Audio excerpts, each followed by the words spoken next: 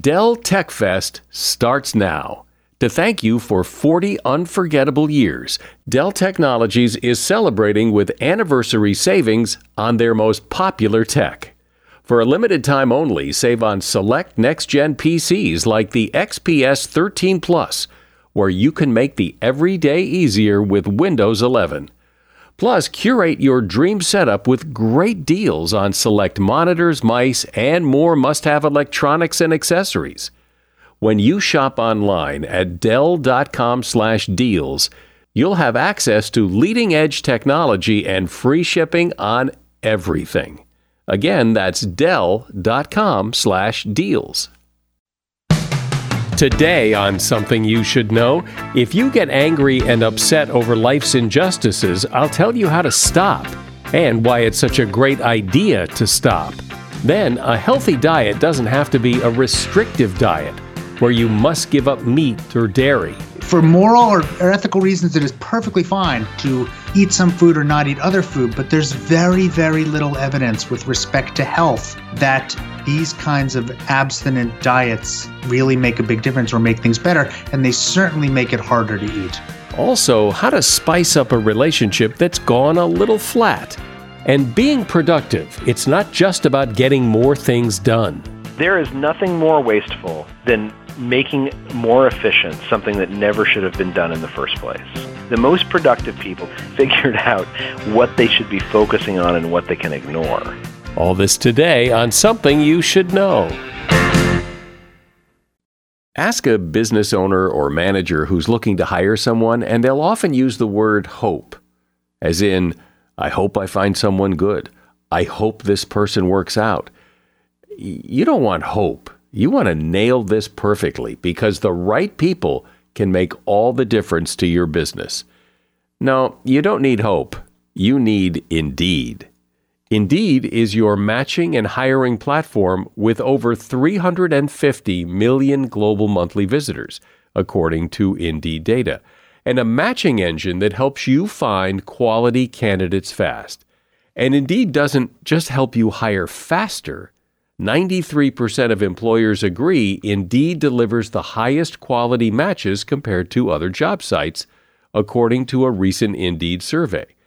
What I think makes Indeed special is that it's not just names and resumes. It's a system that guides you through the hiring process to help you get the right candidate for the job. And what's really cool is Indeed's matching engine is constantly learning from your preferences. So the more you use Indeed, the better it gets. And listeners to this show will get a $75 sponsored job credit to get your jobs more visibility at Indeed.com/something. You just go to Indeed.com/something right now and support this show by saying you heard about Indeed on Something You Should Know. Indeed.com/something. Terms and conditions apply. Need to hire? You need Indeed. Something you should know. Fascinating intel, the world's top experts, and practical advice you can use in your life. Today, Something You Should Know with Mike Carruthers. Hi, welcome. Just a quick reminder, if you hear anything mentioned in an episode of this podcast, there's a good chance that there is a link for it in the show notes. So if a guest is the author of a book or they have a website or anything, I put the links to those things in the show notes. And that also includes advertisers. If they have a link to their website or a special promo code, all of that stuff can be found in the show notes for each episode. First up today, the topic is anger. And with all the jerks in the world, it's easy to get angry and upset, like when someone cuts you off on the highway or treats you rudely. But what's really going on here? Well, according to anger expert Dr. Les Carter, he says it's all about control. We get angry because we want to control a situation that we simply cannot. If someone cuts you off on the highway, there really isn't anything you can do about it. So the better course of action is not to try. When you get all angry and upset, your heart races, your blood pressure goes up, your stress levels skyrocket. So you are really doing yourself harm, and that other guy couldn't care less. So as hard as it may be, just try to let it go. Tomorrow, you won't even remember it. And in the case of a driver who cuts you off, a policeman was once asked if he gets upset when he's off duty and he sees these jerk drivers cutting people off and tailgating and doing stupid things. And he said, no. He said, I don't get upset because sooner or later, he knows those people get caught. And when they get caught, they get expensive speeding tickets, their insurance rates go up, and they waste gas driving the way they drive. So driving like a jerk costs them a fortune. And that is something you should know. We're all supposed to watch what we eat. But what is it we're supposed to watch for? There is so much conflicting information and misinformation and ever-changing information about the different foods we eat that it's hard to know what it means to eat well or eat healthy. One interesting shift I've noticed is that so much of what we eat and what we think of as good to eat is good not because of what it is, but because of what it's not. It's fat-free, it's sugar-free, it's dairy-free. Somehow foods are healthier when things get taken out of them or not put into them in the first place. Seems weird. Have we gone too far? Are we missing the boat here? Should eating really be this complicated?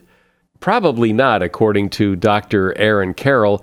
Dr. Carroll is a contributor to the New York Times. He is a professor of pediatrics and associate dean for research mentoring at Indiana University's School of Medicine. And he's the author of several books, including The Bad Food Bible, How and Why to Eat Sinfully. Hi, Doctor. Thanks for being here. Thanks for having me. So what do you see as having changed in terms of our relationship with food? What's different? Because it feels different. So what is it? We've become very much afraid of food. And when I say food, I just mean, ingredients and things that we would do. You see a lot of what I call the panic du jour, whether it be gluten, whether it be GMOs, whether it be meat, whether it be coffee or even alcohol to some extent. Of course, too much alcohol is terrible for you. But we've got so afraid, and the converse of that is we believe if we eliminate the thing that we're afraid of, that somehow we're all of a sudden going to be super duper healthy. When all the evidence in the world points to the fact that moderation is probably best. And I think that this has real world implications because, we have trouble sometimes getting people, for instance, to eat vegetables, even though we know vegetables are good for you. But we've told people that, oh, my God, you can't use butter to make your vegetable. You can't use salt to make your vegetables. So you can't flavor them. You can't cook them, as if we expect people to eat, wet, wilted vegetables. Of course, they're not going to do that. And with the main dish, people have no trouble saying, oh, it's got to have, 42 ingredients and 18 steps. That's how you make a proper main dish. But with vegetables, it's, oh, we should just steam it and off we should go. This all has consequences. We shouldn't be as afraid of butter as we are. We should certainly not be as afraid of salt as the vast majority of people are. And these are the kinds of things that often make eating food that is good for us easier and better and, good. And so I think, trying to get over a lot of the fear of regular food would probably go a long way towards helping many people eat a more varied and perhaps overall more healthy diet. And also, food is supposed to be enjoyable, and it seems so often we kind of suck the joy out of it by, counting calories, looking at the sodium content. All that stuff makes it a lot less fun. Yeah, and it's food. This is the other thing, too. It's not medicine. It's food. We have to have food, and people have been eating forever, for that matter. And a lot of the problems that we're seeing are very recent, and we keep trying to invent these ideas of what we did in the past that we don't do today. But again, I would argue that the biggest thing that is changed is to some extent the industrialization of food and the fact that it is processed, and that, it used to be you bought ingredients and then you made them and you ate food. And there are still, of course, restaurants that do that, and that's great too. But we have changed the way that we buy and then consume food, and that's probably the biggest change in the past. It's not necessarily the people never used to eat carbs, or people never used to eat fat, or people never used to eat, they drank milk or they did not drink milk, or they didn't have GMOs, and today we have GMOs. It's more subtle, and I think that, we have to recognize that we are omnivores and we were meant to be omnivores. And for moral or ethical reasons, it is perfectly fine to decide to, eat some food or not eat other food. But there's very, very little evidence with respect to health that these kinds of abstinent diets really make a big difference or make things better. And they certainly make it harder to eat. Yeah, that's certainly for sure. So let's talk about some specifics here, things that people are afraid to eat. And let's start with red meat. I mean, that has been demonized as the cause of all evil in the world. Yeah. And what does the science say? Even if you buy sort of the most dire warnings about red meat, there's basically they say an 18% increased risk of colon cancer from eating processed red meat. But it's important to understand that that is a relative increased risk. And that's not necessarily that you go from 0 to 18% or from 50 to 68%. It's a relative increased risk. So as part of an exercise for writing the book, I went to the sort of cancer prediction risk calculator, which you can easily find online. I typed in all my information, and let's say I have a lifetime risk of colon cancer, which is mostly where a lot of the concerns from red meat come from, of a couple percentage points. Let's just say it's 4 for the sake of argument. That means if I have an 18% increased risk, it goes to like 4.8 or something along those lines. It doesn't go up hugely, and that's if I eat an extra serving of red meat, processed red meat, every day for the rest of my life. So that's committing to saying, Aaron Carroll, I'm going to eat an extra 3 pieces of bacon every day for the rest of my life. My colon cancer risk might go from 4% to 4.7%. That's not nearly as dire as what a lot of the predictions would say. And again, that's only for processed red meat, not for just red meat. And that's a serving a day, every day, forever. So that's not nearly as scary as people would say. And a lot of the studies that look at red meat versus not red meat are looking at multiple servings a day or a meal. These are not the difference between I'm having a burger once a week or I have steak twice a week versus not having it. The risks of that are really not well proven. And so we get very afraid, but the fear overwhelms sort of any kind of benefit that we might get from it, including, and it's important to recognize this, quality of life benefit, which is not crazy. We make decisions every day where we weigh risks versus harms, and we very logically accept a small but real risk in order to have some benefit to ourselves. That is perfectly rational.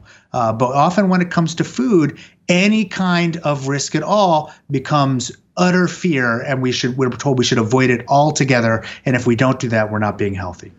And your point there circles back to the whole idea that moderation is probably a pretty good prescription. Moderation in whatever you decide to eat.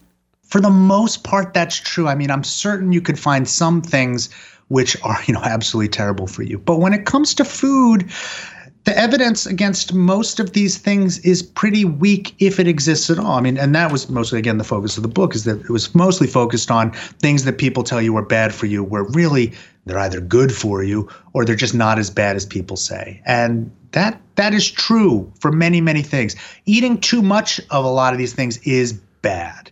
And it's important not to do that. But, thoughtful, use of a lot of these things in moderation is part of a healthy diet and certainly part of a happier diet. One of the things that has fascinated me recently is this concern about gluten, that everybody wants to be gluten-free, but if you don't have a particular condition, it's nonsense. It's total nonsense. And, it's important to remember that a couple reasons you might worry about gluten. One is that you have celiac disease, absolute gluten intolerance. It's an immunologic problem. And absolutely, people who have celiac disease absolutely positively need to avoid gluten. It's like 1% of the population in America. And, they've done research on people who say they're quote unquote gluten sensitive, but even when they do those kinds of studies, very few people who think they meet the criteria actually do. And when they do randomized controlled trials of putting those people on diets that are or are not gluten-free and they don't know, there's really not the resolution of symptoms that you would expect if they truly were having a reaction to gluten. But something like 25% of Americans are actively seeking out foods which which don't have gluten. And that means that the vast, vast majority of them are doing it for no reason at all. Gluten-free foods can have fewer vitamins and minerals. They can have more carbs or fat or sugar or things that you don't want. They're certainly often more expensive. I think we spend a couple $1 billion a year on people searching for gluten-free dog food. It's it's sort of it's the panic du jour. It's sort of been attributed to all kinds of diseases and symptoms, but the research and the evidence behind those things just doesn't bear out. Dr. Aaron Carroll is my guest. He is a professor of pediatrics at Indiana University School of Medicine, and he is author of the book, The Bad Food Bible. Are you one of those people who just buys things with whatever credit card you grab out of your wallet? Well, that could be a costly move. NerdWallet, you've heard of NerdWallet. NerdWallet lets you compare credit cards side by side to maximize your spending. So if, for example, you like travel rewards, you can see which credit card gives you better rewards than the credit card you've got now. Think of what you could do with better rewards. A free flight, room upgrades, who knows? Compare and find smarter credit cards, savings accounts, and so much more at nerdwallet.com. NerdWallet, finance smarter. Credit is subject to lender approval and terms of each credit card issuer apply. Always find what you love and love what you find at Total Wine & More. With so many great bottles to choose from at the lowest price, it's easy to find your favorite Cabernet or Chardonnay. Or maybe you're more of a whiskey drinker. One of their single-barrel bourbons is sure to please. With a little help from one of their friendly guides, find the perfect bottle that's just right for you. Hosting friends or family and don't have time to shop in-store? No problem. Total Wine & More makes it easy to get everything you need for any occasion with curbside pickup and delivery. But you know what the best thing about shopping at Total Wine & More is? That every bottle comes with the confidence of knowing you just found something amazing. With the lowest prices for over 30 years, find what you love and love what you find. Only at Total Wine & More. Curbside pickup and delivery available in most areas. Visit TotalWine.com to learn more. Spirits not sold in Virginia and North Carolina. Drink responsibly. B21. So, Dr. Carroll, I want to run down a list of foods that people have strong opinions about, often bad opinions about. I just want to run down this list and get a sentence or two from you as to what the evidence says, and we'll start with coffee. Coffee is one of those where I thought it was going to be sort of down the middle, some good, some bad. My gosh, the collected research on coffee is shockingly positive. And now very little of it is randomized controlled trials, but there's almost no evidence that this is a vice that people need to avoid. The almost overwhelmingly positive evidence. Salt. If you truly have high blood pressure and you are eating too much salt, there's probably a benefit to reduce your levels of salt. But if you don't have high blood pressure, and certainly if you're not eating a ton of salt, there's very, very little evidence for very low salt diets, even though everyone keeps pushing them, and a growing body of evidence that eating such a diet is bad for you, especially if you don't have high blood pressure. Eggs. Yeah, there's no reason to avoid them at all. We thought for years that eggs and the cholesterol were something going to be bad for us. We all started eating egg white omelets, which are like a crime against nature. But there's almost no evidence that we know of now to say that eating cholesterol is what gives us high cholesterol. And even the last set of guidelines from the USDA said cholesterol is no longer a nutrient of concern. There's very little reason to avoid eggs. They're great. Lately, I've heard a lot of talk about how the common kitchen cooking oils, except for olive oil, are just ghastly. So I think there's some evidence that, some of the oils, especially if you're frying and it's getting into your air because they're aerosolized and you breathe them in, that can be really, really bad for you. But, the truth of the matter is that we do very, very little head-to-head research between a lot of these cooking oils.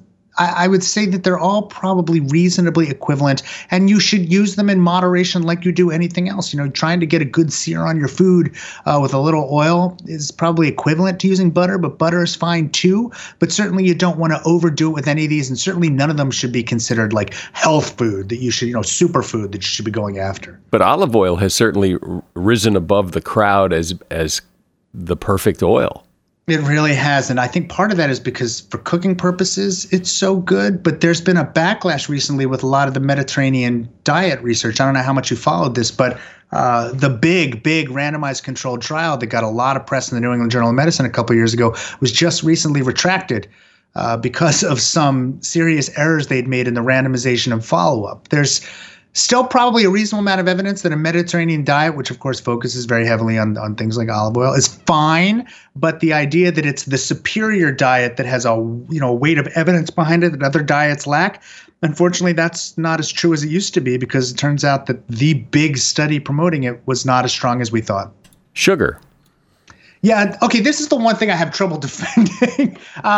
Added sugars are almost universally thought to be bad. There's no reason for it. The fact that we keep adding sugar to stuff, which is just empty carbohydrates, is linked to a number of diseases, and there's no argument for it. It's just empty calories, no nutritional value at all. However, the sugars that occur naturally in foods that we otherwise would eat, like fruit or even vegetables, are really fine. And there's no reason to be panicked about them, as many sort of low carb people would tell you that, that we're not supposed to eat them or that you're better. There's not much evidence that the low carb diet is better than almost any other diet you might eat. And so trying to avoid all sugar is probably not necessary where it occurs naturally in food, but added sugars, I'm not going to defend. There's very little reason to put them in your diet at all. What about the sugar substitutes? I mean, there's often been talk of, it's better. It's not that it's better. It's not as bad as sugar, but then wait a minute, it causes cancer in rats. And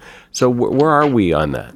So there's no evidence that really they cause cancer or anything else. In fact, a lot of the studies that originally pointed to things like saccharin being bad were really, really weak. And it turns out that they were occurring only in certain types of rats that actually are just more likely to get cancer, especially bladder cancer, if you give them a lot of almost anything. And human beings rarely get bladder cancer. So almost all that research has gone away.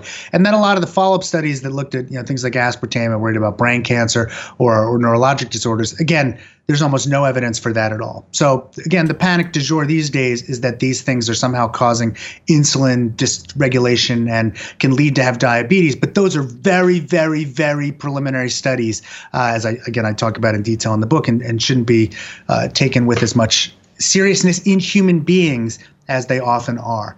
Given that we have a whole lot of information that added sugars are terrible, and we have very little data that artificial sweeteners are terrible, if I had to choose, and this got me into more trouble than anything else I've ever written, especially at the New York Times, if I have to choose between giving my kids a soda with sugar or a diet soda, I have them drink the diet soda every single time. Now, that doesn't mean you have to have diet soda. You can lead a life without ever touching an artificial sweetener. Of course, you could lead a life without ever having sort of apple pie and cheesesteaks and scotch, and I like those things very much. And so I choose to have a life where I have those things. But I think that there's a lot of evidence that added sugars are bad. There's very little difference that artificial sweeteners are as bad. And so if I'm choosing between the two, I would lean towards the artificial sweetener every time. One of my observations is the idea of eating in moderation. And you've talked about it. Lots of people have talked about the importance of eating everything in moderation. And how can you argue with that? I mean, it's moderation. There's nothing to argue with. But I think that a lot of people are confused by what moderation means. Does it mean eating dessert once a day, once a week, twice a week? What is moderation? And I think that people can find a way to justify whatever it is they're doing as moderation. This is where I admit humility, and I say, we just don't know. Nutrition tends to be one of those things that is incredibly personal. Some people can probably eat McDonald's a couple times a week and be perfectly healthy. Other people have difficulty, if they eat it at all. Some people can probably eat it every day. But I'd argue that McDonald's falls into the class of food that I would say that is heavily processed food. And so I get into some food recommendations at the end of the book, but the biggest take-home message is try to limit your processed food intake as much as possible. The more that you can cook for yourself using, ingredients, the better. The more that you can choose foods, even if you're eating out, which were made from ingredients, the better. Trying to avoid mildly processed foods, less than, moderately processed foods, less than heavily processed foods, the better. But moderation will mean something different to everyone. And so I don't think that we can say with authority, like, you should be having X number of McDonald's meals a week. I think it's important to say, if you want to eat a healthier life, it's probably trying to limit that more than you do today if you're having difficulty, and then perhaps in the future limit it even more. But trying to stick to some of the processing rules as much as you can is going to get you in the right direction. Well, listening to you talk about eating in moderation and eating less processed foods, it's almost too simplistic that people will disregard the advice because it's not complicated enough. But in fact, when the dust settles and you look at the science, that does seem to be, in fact, what you should do. I've been speaking with Dr. Aaron Carroll. He is a professor of pediatrics and Associate Dean for Research Mentoring at Indiana University School of Medicine. He's a contributor to the New York Times, and he is author of the book, The Bad Food Bible, How and Why to Eat Sinfully. And there's a link to his book in the show notes. Thanks for being here, Doctor. Thank you. Really appreciate it. What companies would you want to work for? Just Capital is a nonprofit that tracks which companies are a force for good. Companies like Bank of America, which just earned the prestigious Just Capital 2024 seal. Bank of America is ranked number 1 in the banking industry and number 1 for their ongoing commitment to workers, offering best-in-class benefits, including a minimum wage of $25 an hour by 2025. Visit justcapital.com to learn how a just business is a better business. Furnished by Just Capital. If you need to hire, you need Indeed. Indeed is your matching and hiring platform with over 350 million global monthly visitors according to Indeed data, and a matching engine that helps you find quality candidates fast. And Indeed doesn't just help you hire faster. 93% of employers agree Indeed delivers the highest quality matches compared to other job sites, according to a recent Indeed survey. With Indeed, everything hiring is all in one place, and it makes it so easy. Leveraging over 140 million qualifications and preferences each day, Indeed's matching engine is constantly learning from your preferences. The more you use Indeed, the better it gets. Join the more than 3.5 million businesses worldwide that use Indeed to hire great talent fast. And listeners of this show will get a $75 sponsored job credit to get your jobs more visibility at Indeed.com/podcast. Just go to Indeed.com/podcast right now and support our show by saying you heard about Indeed on this podcast. Terms and conditions apply. Indeed.com/podcast. Need to hire? You need Indeed. My observation is that we're obsessed with productivity. We want to get more things done in a day. And the problem with that is that the more things we get done in a day, the more we think we need to get more things done in a day. We need to squeeze even more stuff in, and that the quest to be productive never ends. So let's talk about productivity with one of the leading authorities on the subject, Charles Duhigg. Charles is a reporter for the New York Times, and he's author of a couple of books on this, The Power of Habit, which has been a best-selling book for a long time, and his latest book is Smarter, Faster, Better. Welcome, Charles. Thank you. So what's your take on this? Do you think that the quest to be productive just never ends, that we just need to find more ways to cram more things in a day, or is it ever enough is enough? Well, that's exactly the question I was trying to answer when I wrote this book, because I felt like I was getting busier and busier and busier, but the faster I was running, the farther behind I always felt. And so I called up researchers and I asked them, I said, it seems like there's some people who seem to get more done. And they said, that's exactly right. There are people who are more productive than everyone else, but it's not because they're working harder or making bigger sacrifices. It's because they've trained themselves to think just a little bit differently. In fact, they've trained themselves to create ways during their days to think a little bit deeper. But it would seem, and I know exactly the kind of people you're talking about as you describe them. I can think of several. I have no idea how they get all that they get done, but they somehow seem to. But still, there's only so much time in a day, so many minutes in an hour. How does this thinking and change in thinking make them more productive? Well, in particular, what it what it does is it encourages them to focus on the right things, right? To self-motivate more easily, to be able to ignore distractions. One of my favorite examples of this is that if you look at how the most productive people tend to write to-do lists, they often do it a little bit differently from the rest of us. The way I used to write to-do lists is I would sort of write just a list of tasks, and I'd put at the top of the page some of the easiest things, right? Because it feels so good to sit down and kind of cross them off. Sometimes I'd even write down things I had already done, so that when I sat down at my desk, I could feel a sense of accomplishment by checking it off. That's not what the most productive people do. The most productive people, they use their to-do list not only to keep track of their tasks, but also to encourage themselves to think about priorities. So at the top of their list, they tend to write their big overarching goal for the day and for the week. What psychologists call this a stretch goal, some big ambition that we really want to get done. Because by doing that, they're encouraging themselves to think about their priorities. Each task underneath that big stretch goal is a way of asking ourselves, does this get me closer to the thing that's most important to me?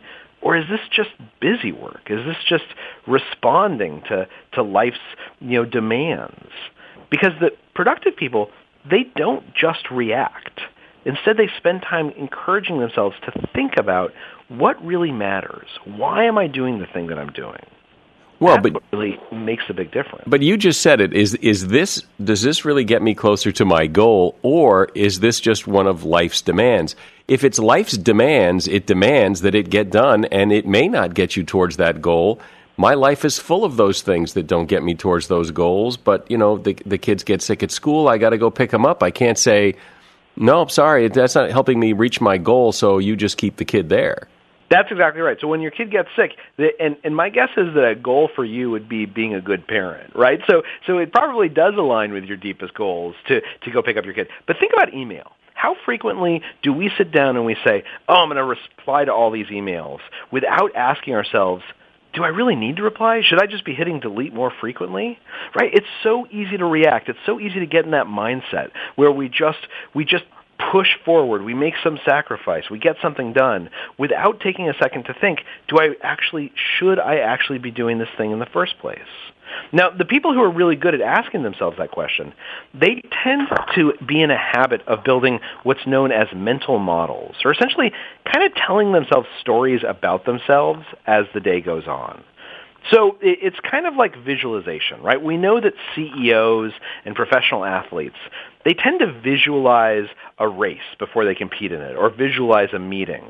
But it's actually more than that. Those people, they tend to visualize their entire day.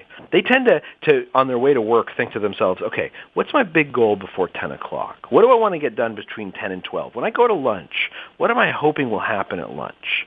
And as a result, what we know is our brain has this almost amazing ability to automatically filter through information and pay attention to the important things and ignore distractions if we have a mental model that helps shape, gives us kind of a script of what's important and what's secondary.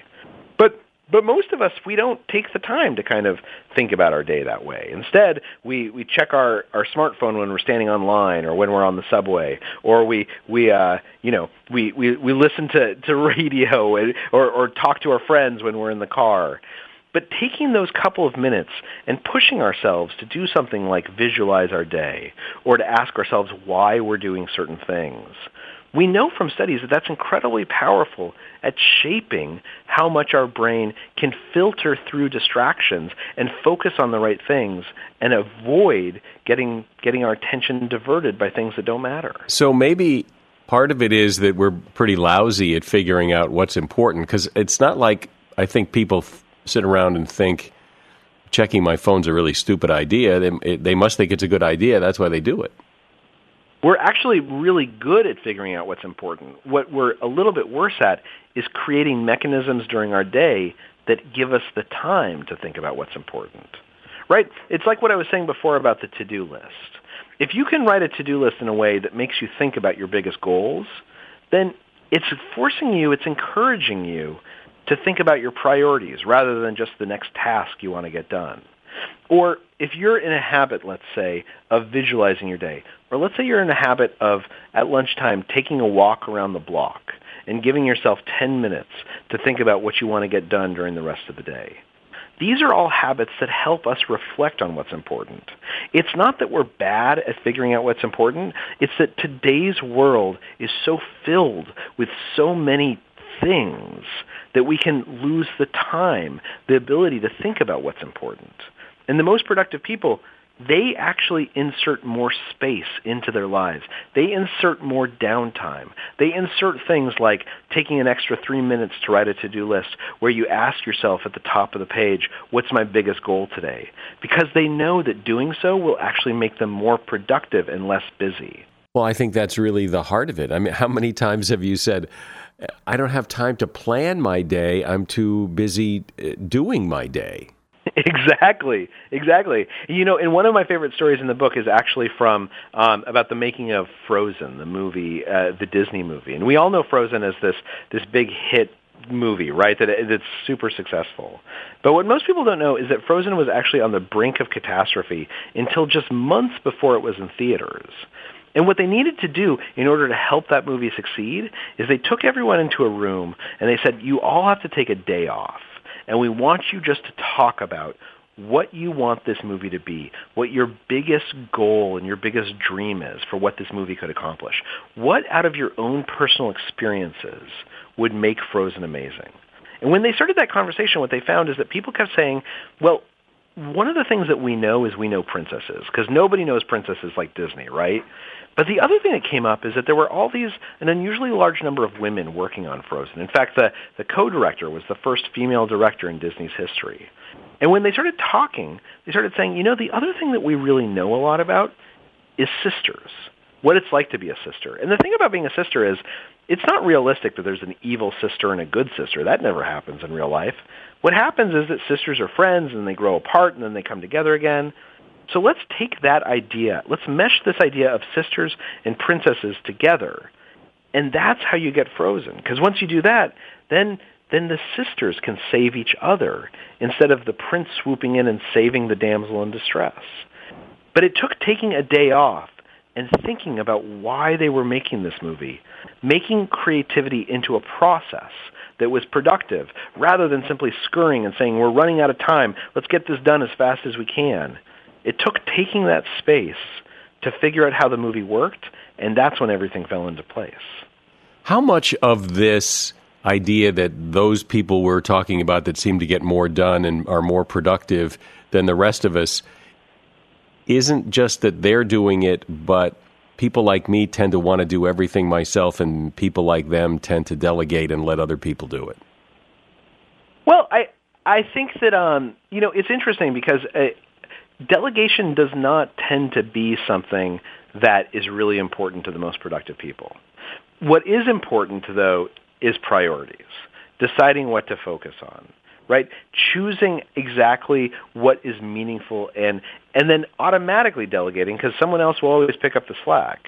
You know, one of the chapters looks at teams, and it looks at a big study that Google did. They spent 4 years and millions of dollars trying to figure out how to build the perfect team.